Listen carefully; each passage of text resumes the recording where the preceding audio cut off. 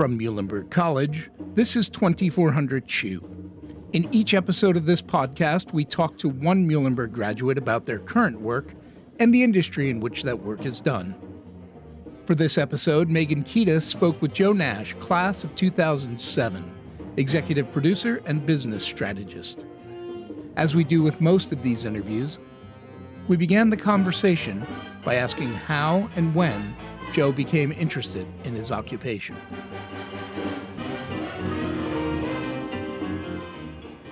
My first year at Muhlenberg, I think I took one business class. I thought I wanted to be a business major, and I was like, oh my God, this is awful. I never want to do this, which is kind of hilarious since my title is Director of Business Strategy now. But it's one of those things in life that I think there's this expectation of a linear path. And when I tell people about my story, I started and sold animation companies. I started a small farm and cafe. I worked for Michael Bay. It's okay to embrace a non-linear career path. And it's just it gives you this tapestry of experiences that'll make it rich. That was very much what my experience at Muhlenberg was as well. So I shifted after my first year to media and communications. I actually don't think the film studies major even existed until the years that I joined. I think I was part of the first class of students who graduated with the film studies degree. The department was small. It was amazing. It was a core group who was obsessed with what we did. I think the other thing that Muhlenberg really pushed and promoted, and this was something in my family as well, was obviously you do your studies at school, but I think my sophomore year, I started interning. So I was actually a production assistant on The Sopranos. So I worked for a production company in Bethlehem called Clark Media. And I would drive there at 3:00 in the morning, and we would drive the truck to New York or wherever we were shooting in New Jersey. I very much embraced this dual, taking classes, living on campus, experiencing the college lifestyle, but also knowing that real world experience was really important.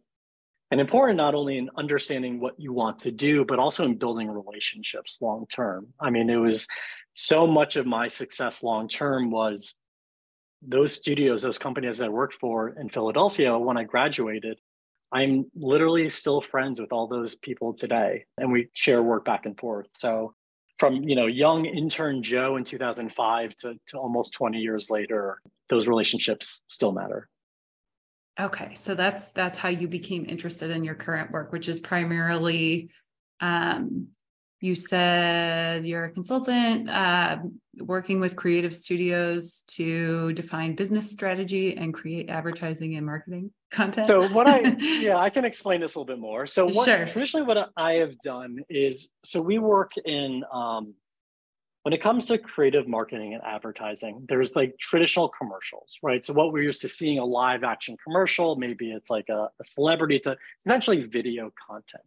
But when you see an Apple commercial, a Google commercial, and it's, this phone and it's kind of flying by with a really upbeat music, this is all animation, motion graphics, design.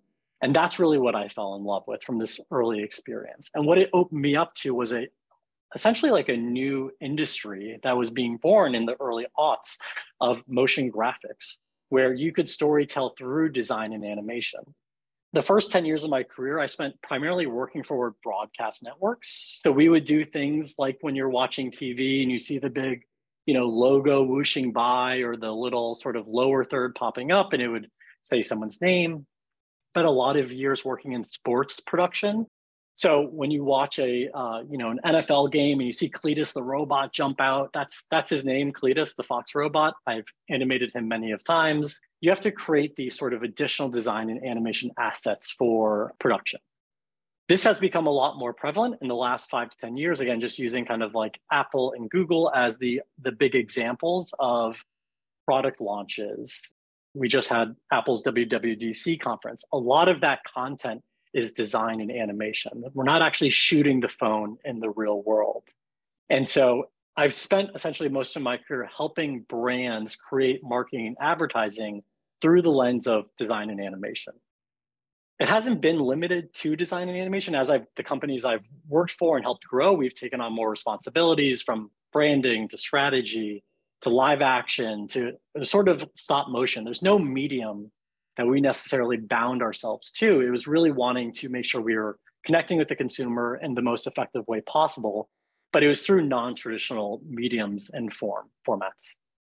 Okay, I'm hoping you can kind of tell me what that looks like in practice, like when you work with a client. Describe a typical work process for you when you bring a new client on board and you go from just getting to know them all the way through a finished product. So I'll give an example of my favorite client, Microsoft, who's worked with for many, many years. This would be a good example of how they would come to us. The first project they actually brought to us when I worked at Buck was, they would say, Joe, we have this product called M365. It's the exact same thing as Google Drive. It's free. No one knows about it. What do we do?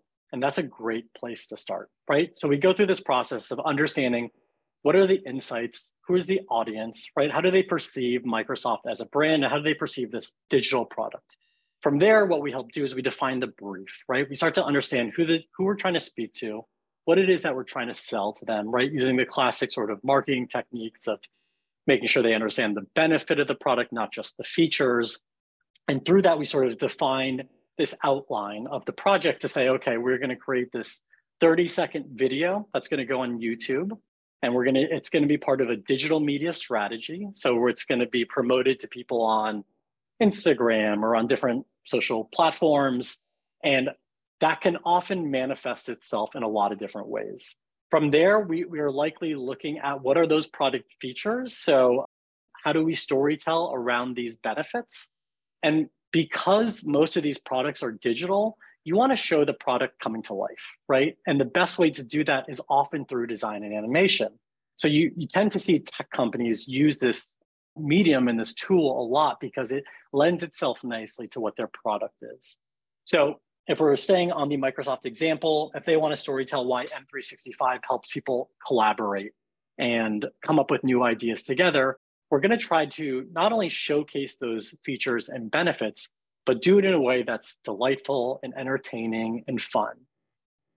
Most consumers know when they're being advertised to, so it's really important that we can find authentic ways to connect with people that is still showcasing the sort of the features that a product team cares about, the benefits that a marketing team cares about, but we're storytelling in a way that is connecting more on a human level of what that impact really is to the consumer. That probably didn't help clarify any of that for you, but.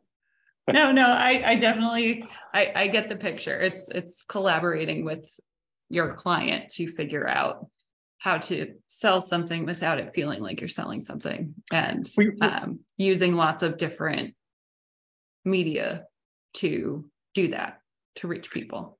It's a lot of product launches. It's a lot of marketing campaigns. I've spent a lot of my career working in branding. And so like, how does branding come to life through motion as well? I think the other thing that's happened is obviously just with the amount of like platforms and places that consumers interact with the visual medium, they need to just come up with more authentic and unique ways to sell that story. Can you tell me what are the most challenging and what are the most rewarding parts of the kind of work that you do? The most challenging is it's incredible work. It's really fun, but it's a lot of work. They're long hours. And because we primarily work in what would be considered more of like a post-production environment, right? Doing design, doing animation, things that are computer-based, it's just time, right? We work long hours. You know, when you work for these kind of companies, you know, most of the clients that I've worked with the last 10 years are Apple, Google, Meta, Microsoft, Amazon. These are brands that it's a big deal. You know, when you're doing these product launches, so if you're doing a product launch for any of these companies, they have to send you the product. You have to have a special room with a certain amount of security. There has to be a security guard. There has to be a lock and key. There's a whole process to making those, you know, that Apple commercial, that song that you never forget. And so the expectation of the team, the quality, the craft, the work is very high, right? It's Apple. If you've ever seen an Apple commercial, even using WWDC recently, you get it done no matter what it takes, right? It's Apple. They're sort of like no one bigger. So it's a lot of hard work. It can be a lot of late nights and a lot of iteration. I think one of the challenges around creativity versus others is there's no one right way to make an ad, right? There's no one right way to design a piece of content. So making sure that you can get all these different people, all these different stakeholders. Again, you can imagine the bar with these product launches very high. You have to get the CEO, the CMO, the production team, the product team, the brand team, the marketing team. You have to get a lot of buy-in. And so that is both having top of level creativity and craft, but it's also managing expectations, also defining and understanding what does success look like and what does that outcome look like. Because in these projects, when there's not a North Star that's clearly defined, that's when projects can become painful. There's another side to that question. Was it the fun side? There's a fun side somewhere, I swear. Yeah, challenging and rewarding. Rewarding. What's rewarding is we get to, I've got to make creative work that's touched billions of people that they've seen and interacted with. Early in my career, I think this is kind of an important thing to note. It took me 15 years before I got to Buck. And that first 15 years, it was not doing the really cool stuff. In my career growth, it was constantly leveling up. I did not just get to jump right to a top studio. I spent a lot of time earning that right. And so it goes back to that, like, no career is linear. And that in understanding that as you start your professional life is important. Like it took me 15 years before I did anything that I was really, I don't want to say proud of, but people even understood or knew. What's amazing now is I've been able to work for the biggest brands, worked on the biggest products. To be honest, I wish I could say them. We're not allowed to talk about the projects that we do because it's really important that it comes from those brands.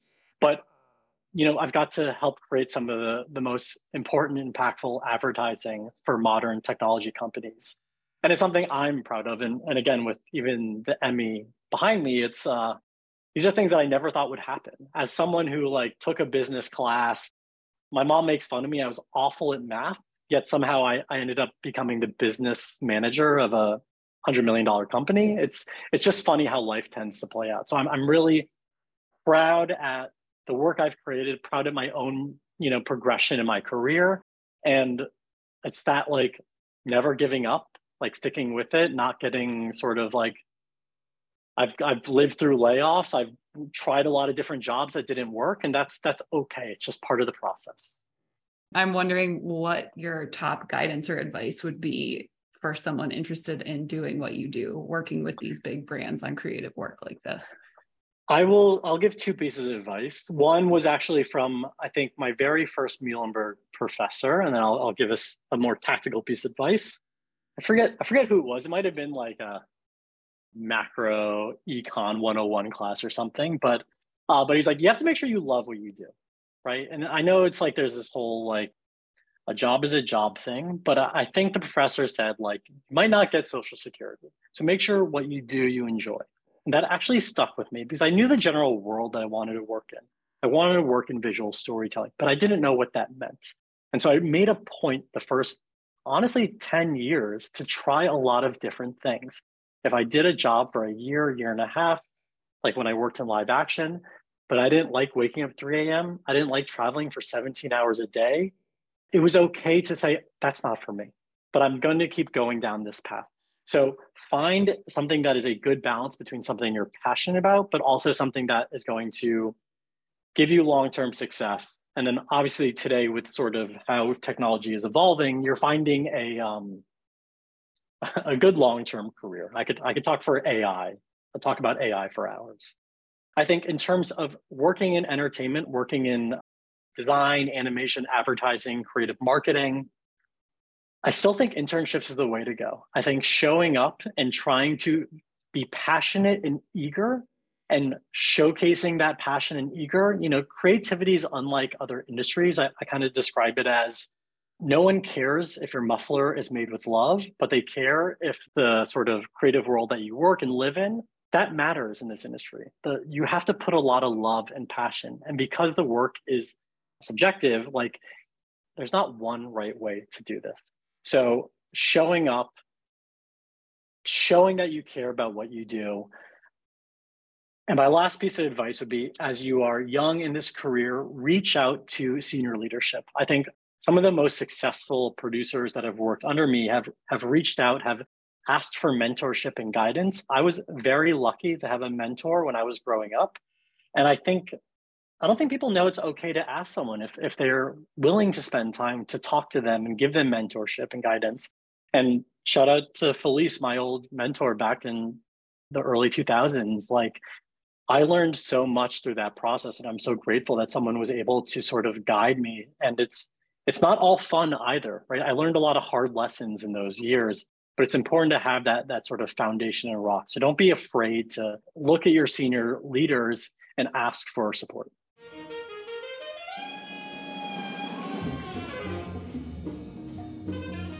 This episode of 2400 Chew was produced by the Office of Alumni Affairs at Muhlenberg College.